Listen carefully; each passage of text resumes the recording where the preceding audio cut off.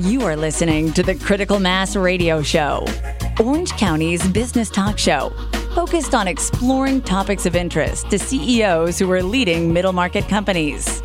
With your host, Richard Franzi. And welcome to this episode of Critical Mass Radio Show and Podcast. I am your host, Richard Franzi, and we have an outstanding show planned for you, ladies and gentlemen. You're so lucky to be listening to us live here on octalkradio.net, or maybe as a podcast or watching the video somewhere. You know, with a one-of-a-kind distinguished background, managing director of the Salazar Group, David Salazar brings what I believe to be a truly unique blend of expertise and experience to help his clients. What's he do? He helps business owners just like you fight and win the challenge of building a quality business and then selling it. David, welcome to Critical Mass Radio Show and Podcast. Thank you, Rick. Good to see you again. It's good to have you back on the show. He's one of our few returning guests. I enjoyed the interview that we did the last time so much. I want him to come back and maybe dig a little bit deeper into some of these areas. This is podcast episode number 1204. So why don't you explain in your own words, David, what does the Salazar Group do? The Salazar Group is a company that helps business owners here in Orange County kind of realize their dreams of exiting and selling their businesses.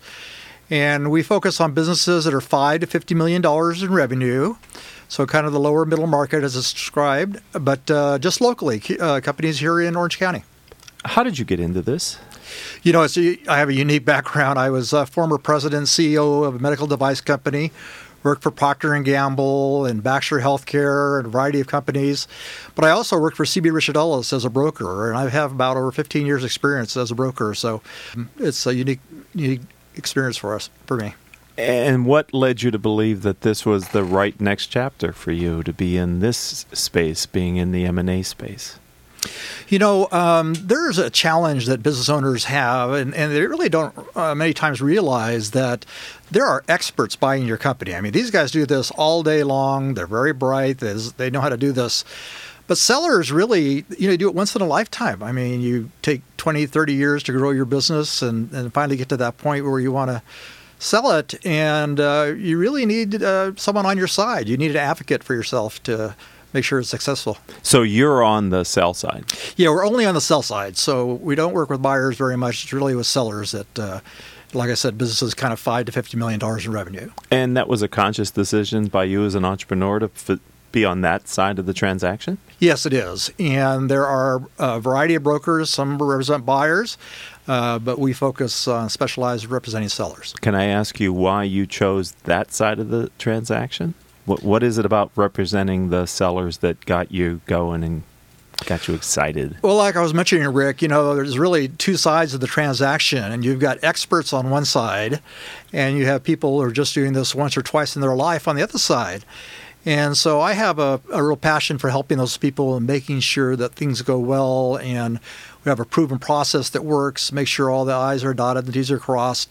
And so representing sellers on this very, very important transaction is really very enjoyable for me. We're talking with David Salazar. He is the founder of the Salazar Group. We're talking about his business, and we're going to talk about selling a business and that, some of his deep expertise. So I'm wondering, you say there are professionals on the other side of the transaction. So in your experience, when a business owner who's worked so hard to create their business wants to sell it, it generally represents a reasonable portion of their net worth. Is that true, David? Sometimes 100%. 100%. But most people want to sell either because of retirement or they're burnt out or they want a liquidity event. They want to diversify their net worth and take some of that 100%, reduce that down to a lower amount and have cash in the bank, and they feel more comfortable with a more of a diverse portfolio. I like what you said earlier. I use the phrase, we don't do well what we don't do often. And to your explanation on the buy side, they're doing that frequently, if not continuously. On the sell side, it's once in a decade or 20 year or longer. And so they really don't have the experience to properly represent themselves, do they?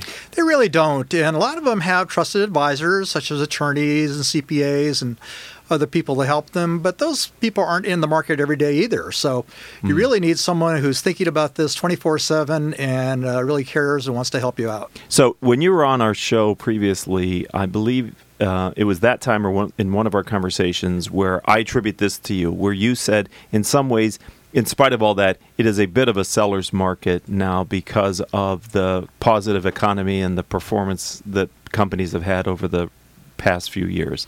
You know, Rick, it's kind of amazing to see how much money is poured into private equity. Okay. And you have these private equity groups now that are forming.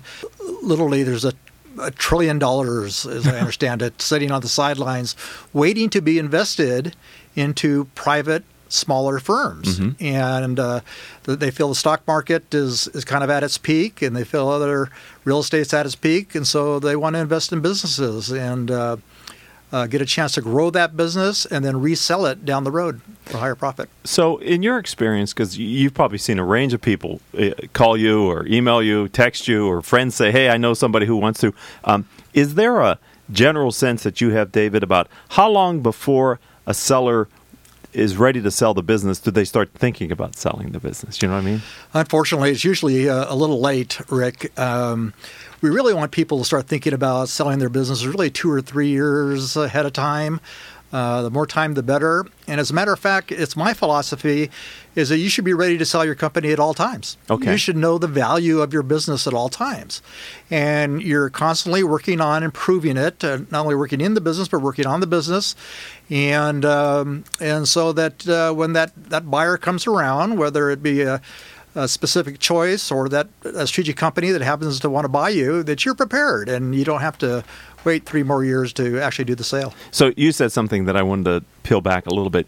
Be ready to sell and kind of know the price. Is it your experience from talking to these folks that many of the people that are listening to our radio show who may own a business that fits in your niche actually have an accurate understanding of what, if they were going to sell their business, it could sell for today? Is it your experience? Yeah, they really don't. Unfortunately, when you spend 20 years doing something, you really think that your baby is absolutely beautiful, and when you find out that there are some flaws there, you're kind of surprised.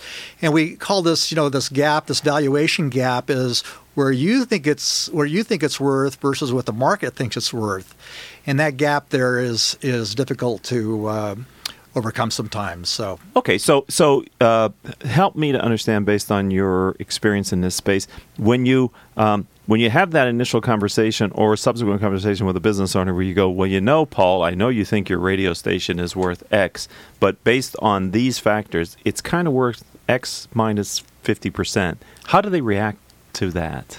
Well, for a variety of reasons, they're understandably upset about it. They planned on walking away with $10 million, and you're only telling them it's $5 million.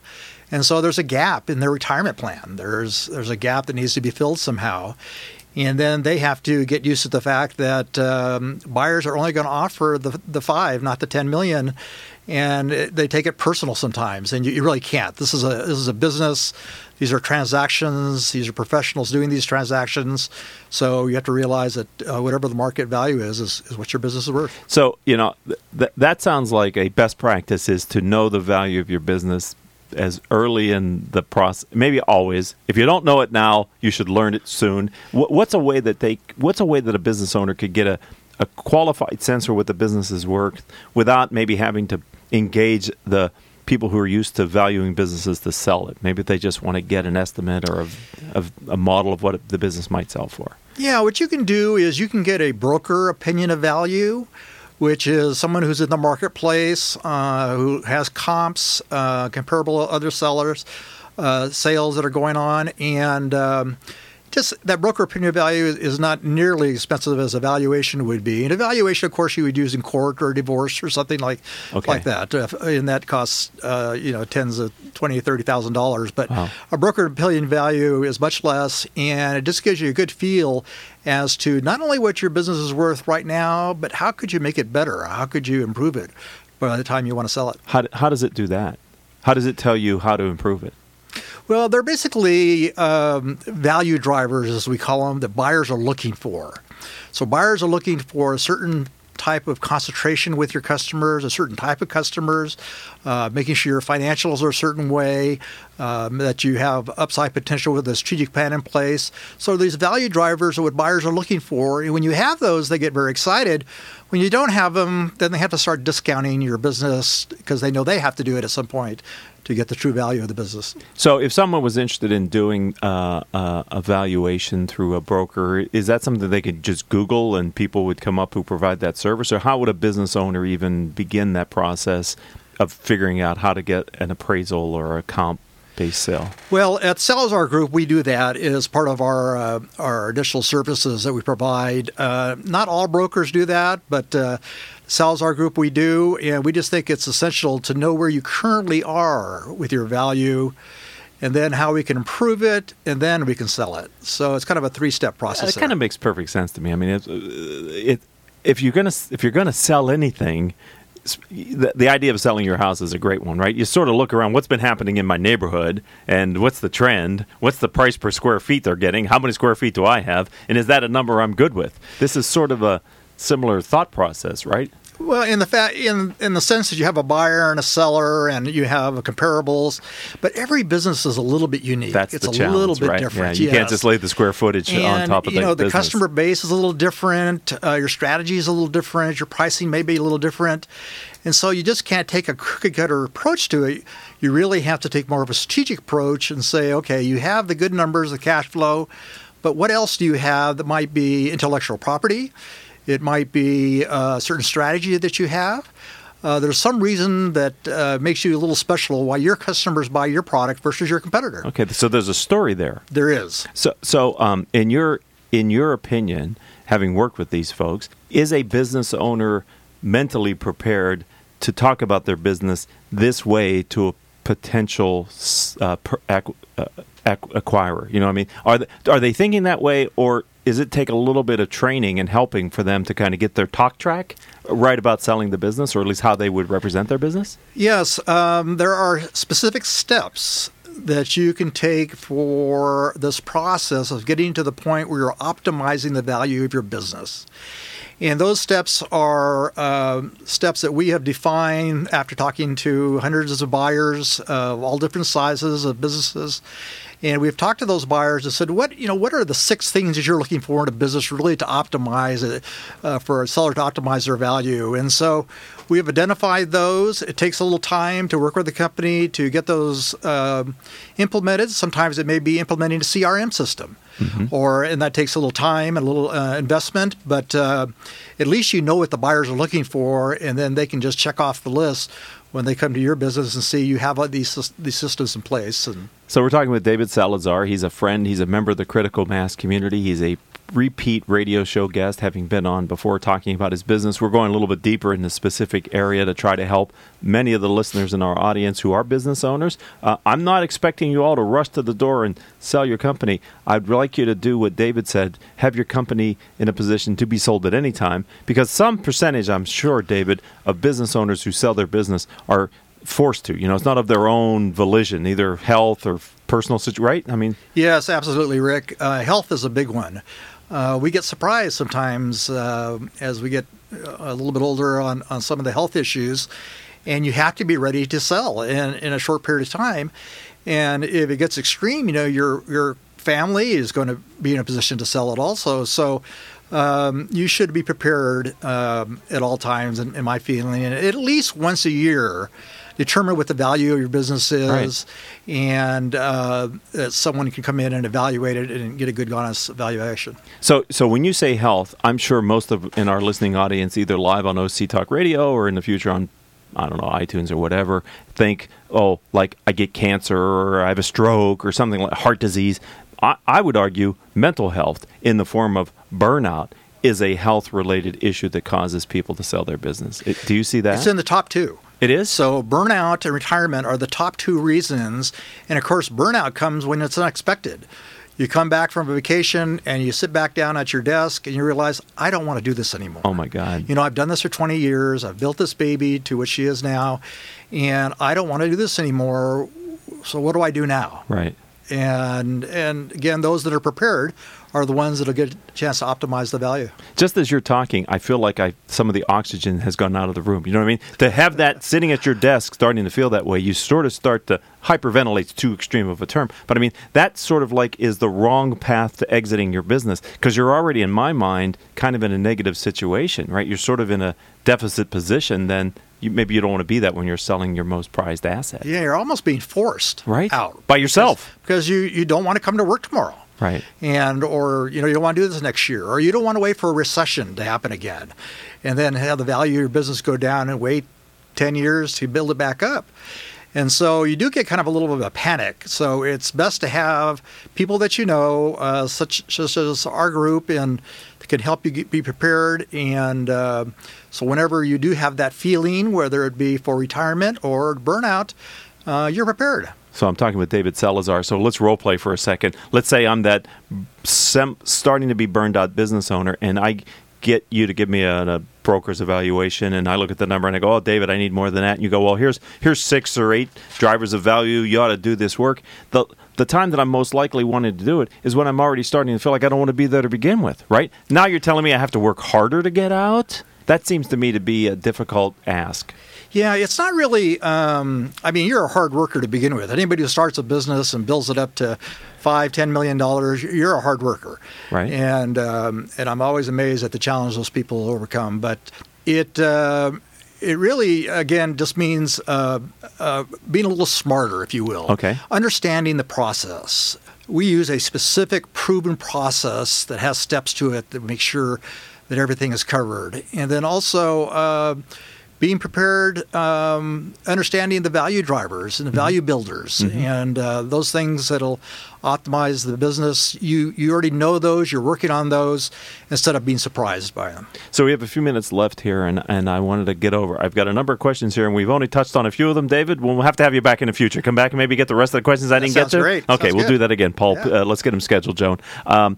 But my question for you is there a psychology of the sale that experienced buyers know if they go through a certain sequence, they're likely to prevail in the negotiations? Let me be more obvious.